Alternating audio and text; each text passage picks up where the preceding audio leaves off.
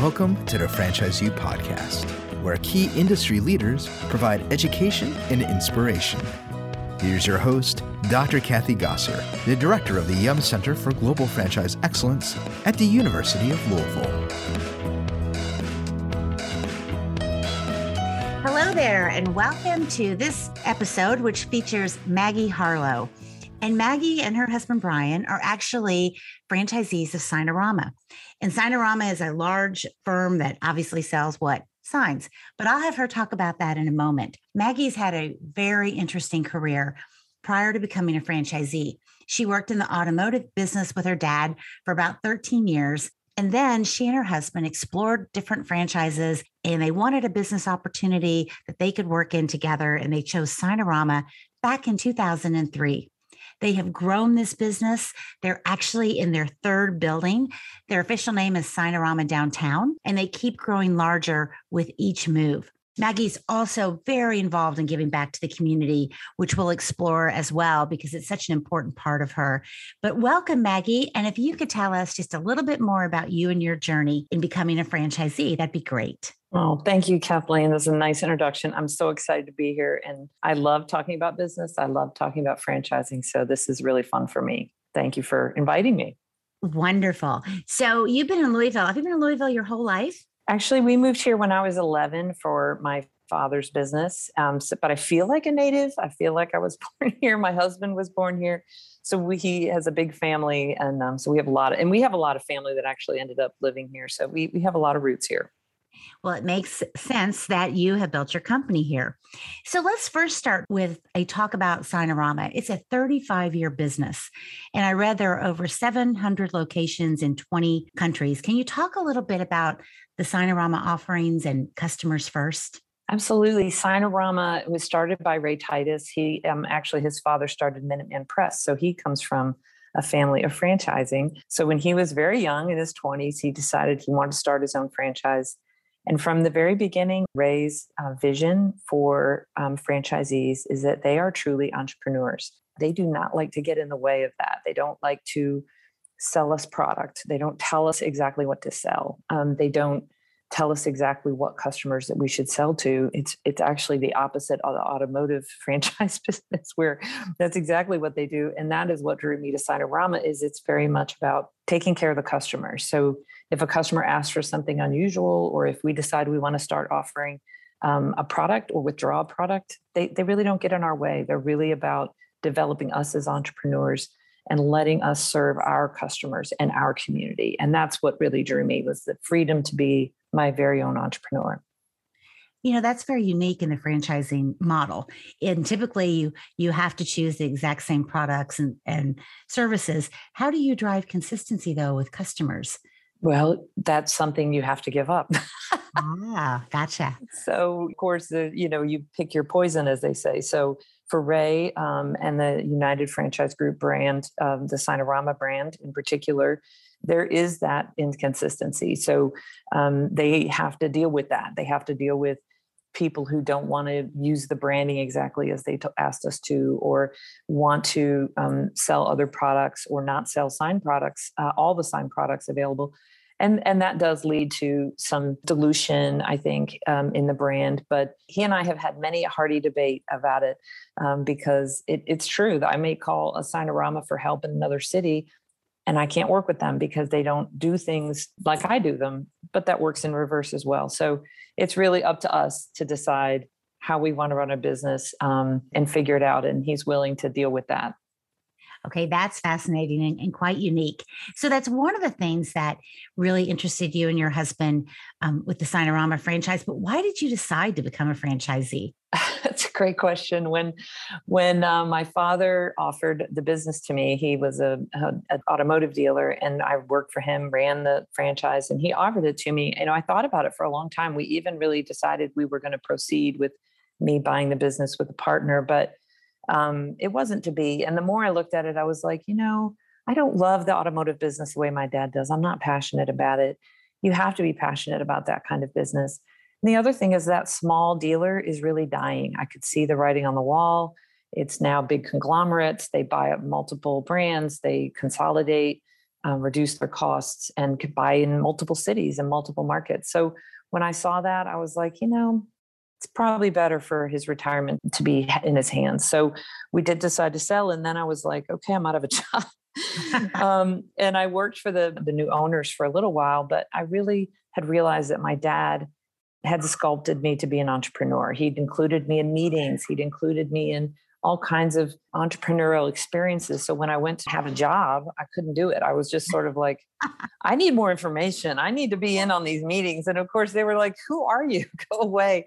So I realized I was not a great employee and I needed to be the boss. When we looked at opening a business, we considered lots of ideas, but I just kept coming back to franchising because I felt like I'm leaving an industry I know, the automotive business. I don't want to be in the automotive business, but if I buy a franchise, they have to teach me. So it was a funny experience choosing a franchise. I, got on the website like a lot of people and clicked around and send me brochures, right? And so the brochures start coming in. My husband had no intention of going into business with me. He had his own business. So I would show him things. I'm like, hey, look, a dog washing franchise. Hey, look, a restaurant franchise. I could fall in love with any idea, just picture myself in it. He's like, are you crazy? You don't want to do that. You don't want to make food for people. You don't even cook. You don't even cook for me. Why would you want to cook for strangers? So Yes. He helped me like kind of hone in, and I had a list of what I wanted. And the sign business was a perfect match for what I wanted in terms of the hours and the clients I wanted to work with, the type of employees I wanted to have. And then on top of that, the Signarama culture was it was a slam dunk for us. It was an easy decision. Well, I love that you walked us through that, because so oftentimes people wonder, how do I get started? And a lot of it is just searching around and talking it over. And I have to laugh at, you don't even cook. Why would you cook for strangers? So, I mean, isn't that true though? And having that passion for what you do is so important. And I talk with my students about that all the time. And it's a tough one, but it's also something that's important. And your experience demonstrates that. Well, then the tough question, so you decide what you want to do. How do you raise that capital? Yeah. And it was cobbled together from some savings and some financing. Of course, we financed the equipment. Our bank also gave us a line of credit that's secured by our home. And, I mentor a lot of new business owners. I mentor people who are looking at Signarama or other businesses.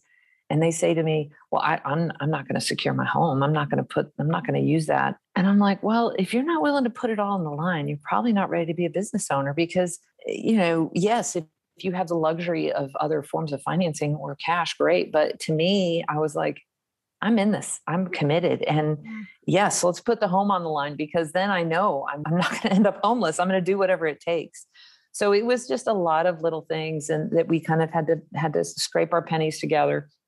And then we ended up in that first year of business needing some additional line of credit. And one of the things that I say to people when they ask me, how much should I ask for? I say, ask for everything they'll give you. Ask for the maximum they'll give you. You may not need it, but if you need it, the banks will not want to give it to you. That's the crazy thing about banking. When you need money, they're not that interested in giving it to you. So ask for it before you need it. Use it, even if you don't need to use it. My dad taught me, like, get to know your banker. Use the line of credit up and down. Walk in with a check to pay it off, and see your banker and smile and say, I'm here to pay off my line of credit. That they want to see that. They want to see you use it. So I did that. But in that first year in business, we ended up getting a large project that needed additional funding. And I borrowed money from family. And then, as soon as the project was finished, we were able to pay it off. But you have to be willing to put it on the line, because would you loan money to someone to start a business if they weren't willing to put it all on the line? I wouldn't. True. Gosh, Maggie, I appreciate your transparency there. And I love what you said about cobbling it together and then putting it all on the line, because you're right. If the owner isn't willing to put it on the line, why should the banker? But you go back to that R word that I teach my students, relationships. Oh my gosh, it's so much about relationships. Everything. Even the fact that you smile at your banker with your check. I mean, that just demonstrates that, hey, even though they're business, it is about those relationships for sure. Absolutely. Your banker is a critical relationship. It is a critical relationship. And if you don't want to spend time with your banker, you might want to find a new banker. There you go. That's a good one. Now, I read this article. It was a great article. It called you the Signarama superstar. And so you said to me, don't believe all the hype. Well, I believe that one. So tell us how you grew your business. Well, first, I was utterly terrified. From the day that I signed my franchise agreement, I was terrified. From, everything I did felt like, oh my God, I'm really doing this. Mhm. So in a way, that was fuel in my tank. I wasn't overconfident. I was not like, oh, I got this. I was just waking up every morning in terror. And so when the franchise told me how to do things, I did it exactly like they told me. I didn't question it. I didn't say, oh, I don't need to do that, or I know better. I literally followed them to a T. And because I had my husband in business with me, which was wonderful. At first I was like, no, but then we got used to it, which we could talk about. But he was able to stay in the shop and run the shop. And I was able to go out and sell. And early on, they told me something that really stuck with me. I just said it to somebody today, actually, that I'm mentoring. You can make a sign at midnight, but you can't sell a sign at midnight. And so I learned that those daylight hours, those 9 to 5 hours, were my time to really focus on sales. And if I had to work until 9 o'clock to write my quote or get my sign made, whatever, but I had to use that time, precious time, to sell. So I just was lucky that I had my husband committed to it and I was committed to it. I cold called every day for 2 hours a day and knocked on doors and was told no a million times over. But I just kept going and kept going and kept going. And that persistence is what business ownership is about. You can't try something and go, well, that didn't work. You just have to keep persisting and maybe adjust it or tweak it and keep moving. I mean, that persistence is what made it work. I sold my pants off. You sure did. And you kept growing and growing. Well, speaking of selling a ton, tell us a little bit about what COVID did to the sign industry. COVID had differing effects on sign shops. I had sign shop friends who were like, we've never been so busy. I had a friend who sold $1 million worth of sneeze guards, $1 million worth of sneeze guards in one sign shop. I blew my mind for us and for many sign shops. And I would say maybe 50-50. Some sign shops just took off and some sign shops shrank. We shrank. We had a lot of senior care. So we had probably $500,000 of projects in senior care ready, like in process. And literally it was just like a hard stop, like just stop. And we couldn't come on the campus, even outside of the building. So we had a huge cut right off the bat. Boom, all that business was gone right away. So we cut our team and went remote. We had some people in the shop doing production, but everyone else was remote. So we took a huge hit. We had a $4 million year in 2019, and 2020 was like a $2.5 million year.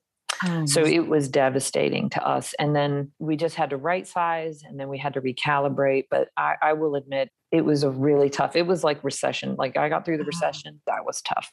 This was really tough, but we feel the momentum coming back. But it was interesting. It had a different effect. Depending on what your client base was, you just had a different experience. That is a unique perspective because it seemed like there was such an overabundance of signs needed in retail, especially on go this way, go that way, et cetera. But you're exactly right. It depends on what your customer base looks like. Mm-hmm. Oh, thank you for sharing that. And I have to know, what is it like working with your husband? How do you make that work? It's the best of times and the worst of times. Yes. Well, overall, we're very different sensibilities. Like, my husband and I are literally, probably, if there was a spectrum of personalities, we are literally at each end. But what we share in common is wanting to be successful. So we do share that kind of energy. The secret for us early on was sandboxes. We called it like, this is my sandbox and that's your sandbox. So my sandbox was sales and marketing. His sandbox was production. And we really tried to do our very best to learn to stay out of each other's way. It also took us a while to figure out who was in charge. So ultimately, we hired a business coach to help us because we were just very much like, pulling at each other. And when he realized like being the CEO means you sit in meetings and you look at documents and spreadsheets and you generate, he was like, I'm out. You know what? You can be CEO. So we did have to, it took us maybe a year or two to really kind of sort out our roles, but he's an amazing business partner. But learning how to like really separate it and say, this is work and this is home. This is my role, but I also have to listen. I'm CEO. And he always like, if we don't agree, he'll immediately say, it's your decision. But so I appreciate that he respects that. Yeah. But I always listen. He has a great perspective and I always listen. I do think the fact that you're so different and you have different passions probably makes it work really well. Well, obviously it does work really well. But Yes. I do admire that. That's not everyone can do that. So congratulations to the two of you. So do you foster relationships with other franchisees? How does that work within the system? Part of what I love about franchising, and I would say anybody who goes into franchising needs to really think about this, but part of what I love about franchising is the collaborative feel. Like I can call any Signarama anywhere in the world, and they're likely to take my call, and I'm likely to take their call, and we help each other. So I have a group of 3 franchisees that I text every single workday. We greet each other in the morning. And so it's Bob in Detroit, and John out in Redding, California, and Chris in Milwaukee. And the 4 of us are like little musketeers. And for years, we have just texted each other, great day, bad day, celebrating each other's successes. What vinyl do you use for this? And that is, my sweet spot. Relationships is my sweet spot. So I love relationship building.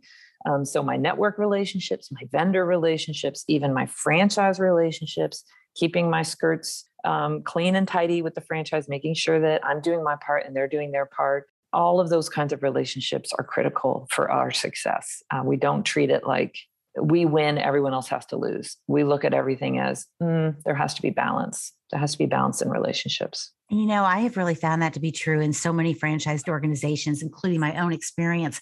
The franchisee to franchisee bond is so tight. And the help that's provided, because you realize we all need to succeed. I can't succeed alone. I need them as well. And so you have definitely confirmed that. Well, I want to move into your area of giving back, because gosh, do you give back? What I read is just fascinating. So I'm going to ask you a couple questions about that. But, I find that to be also very common in the franchising world. But you've started a few initiatives. So one was, it's fascinating to me, the Happy Birthday Park. Would you talk about that? Yes, this is a nonprofit I was involved with for many years. The Hill Sisters are from Louisville, and they wrote the Happy Birthday song, which is considered the most recognized tune in the world, partly because their education mission was literally mission work, and they taught teachers songs and sent them out into other countries as missionaries to teach education and teach the basics of kindergarten. They were advocates for kindergarten. They weren't really trying to write the most recognized song in the world. They were writing education songs for kindergarten.